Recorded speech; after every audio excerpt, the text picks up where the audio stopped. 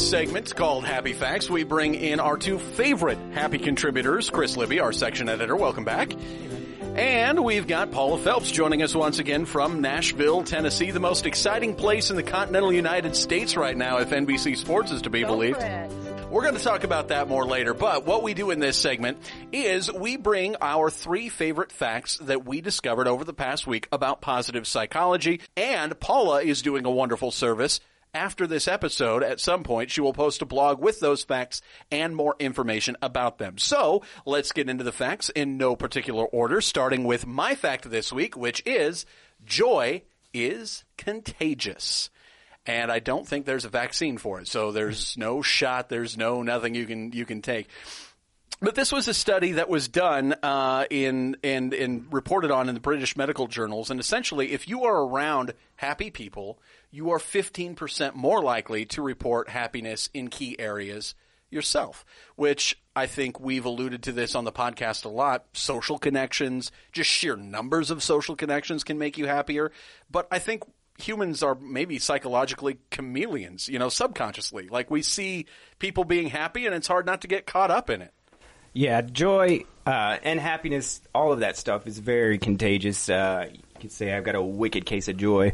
But yeah, one of the first books I read when I first started working here was Connected, from the people that were talked about in that story that you were referencing, Nicholas Christakis and James Fowler. And what's so fascinating about it is, for good or bad, you can have an effect on your friends or your friends' friends. So, like the degrees of separation. So your friend, Kevin Bacon, is 6% happier because you know me.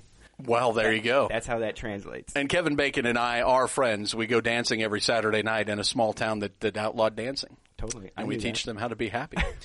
What is it, Paula, that makes us sort of chameleons in terms of if we're around people feeling a certain emotion, we tend to start feeling it too?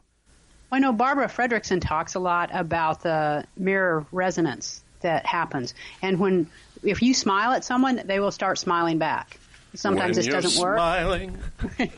Sometimes it doesn't work. Like if you're a kid and you just broke that piece of whatever and your mom's on you and you're trying to smile your way out of it. That's not going to work. That's probably going to make it worse. It does. Yeah, it will. But it does. When you smile at someone and they start smiling back, there is a resonance that happens that we start mirroring the actions of others. And I think that same thing occurs when we're around happy people. I mean, we know it works to the other degree as well. I think it said that unhappy people if you're around unhappy people, your unhappiness increases by 7%. And we've all experienced that. You're around someone who's just a complete downer, and all of a sudden you're in a bad mood. Wah, wah. Yeah. We learn this at a very young age when we're babies, as a matter of fact. That's one of the first things we learn to do is mirror other behaviors. Yeah. And I know just recently, I have a young daughter about 6 months old right now, give or take. But she... that's one of the things that she can do right now is smile, and she does it all the time, and it's awesome. And it makes me happy, and I guess it makes her happy. But, yeah, absolutely. Yeah. But you mentioned too, Paula, misery loves company. So you can't shut out negative people because you're going to have to deal with negative people. But in the social connections that you can choose, maybe people who are not Debbie Downer all the time would be a wise choice. As you become more happy, you start seeking that out. Yeah. I think a lot of times there's negativity that you don't notice until you really consciously put your mind toward being happy. And as you're working at it and you're working on yourself, maybe immediately it's not like, oh, they're a downer, I don't want to be around them. But you find yourself gravitating toward other people. And then we can all live in our little happiness bubble all the time. Wouldn't that be grand? All right, let's move on to our second fact. And that fact comes to us this week from Chris Libby. Well, if you want to be happier, move to Naples, Florida. I was hoping I'd get another Dean Martin song. In Napoli. Anyway, Naples, Florida. Why Naples, Florida? Well, according to the recent report, State of American Wellbeing from Gallup, our good friends at Gallup and Healthways, they released the top U.S. metro areas for happiness. And for the second year in a row, the Naples area ranks number one. And part of that is their community well-being, which is the highest in the nation. That's liking where you live, feeling safe, having pride. But they also rank number 3 in purpose, which is liking what you do every day. having love in your life, and physical well-being. We all know what that is, staying in shape. Yeah, absolutely. Yeah. And looking at this list, we've talked about this within the office. Like, park systems are incredibly indicative of how happy you're going to be. Like, if you can get outside into nature, it's great. Naples, Marco Island, Florida, I mean, that's a beautiful place.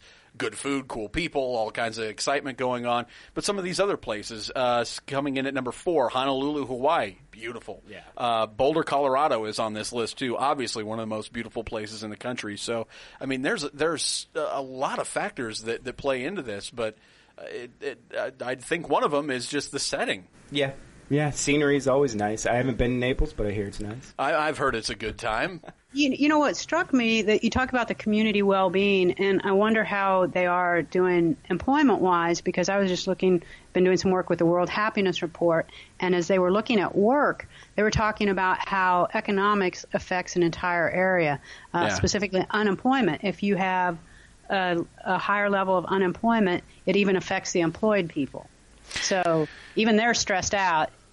The people that have a job are as stressed out as the people who don't have a job. Yeah. And go ahead. Where does that, I don't know where that if that fits in at all with what Gallup was talking about. It does. They do have financial well-being. Yeah, cost of living and all those things. From the polls that I've seen that are similar to this, that all definitely factors in there. I did happen to notice, I was looking through this list and I saw Lynchburg came up number 8 in the happiest places, and I thought, we know why, and then I saw, Lynchburg, Virginia. Although I can tell you, Lynchburg lemonade will make you feel pretty happy.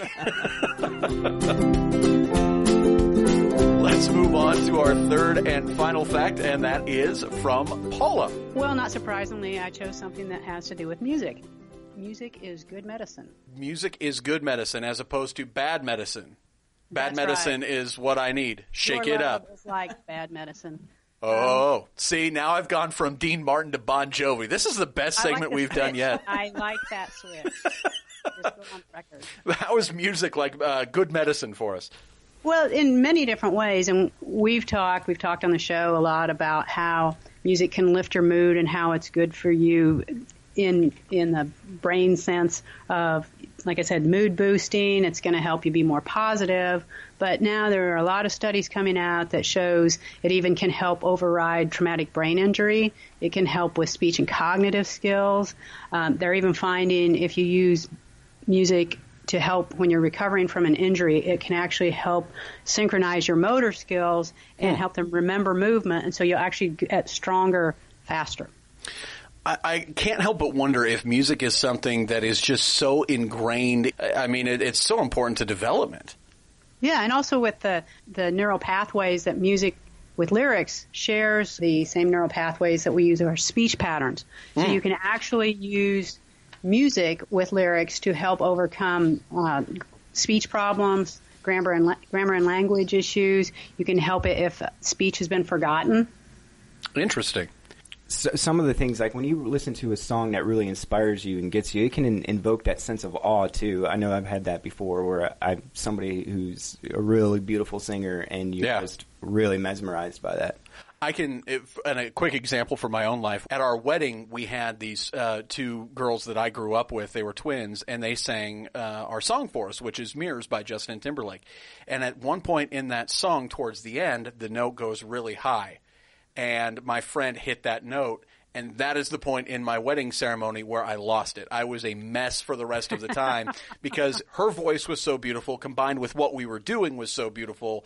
And, I mean, it elicited an emotional reaction that I didn't even think I was capable of.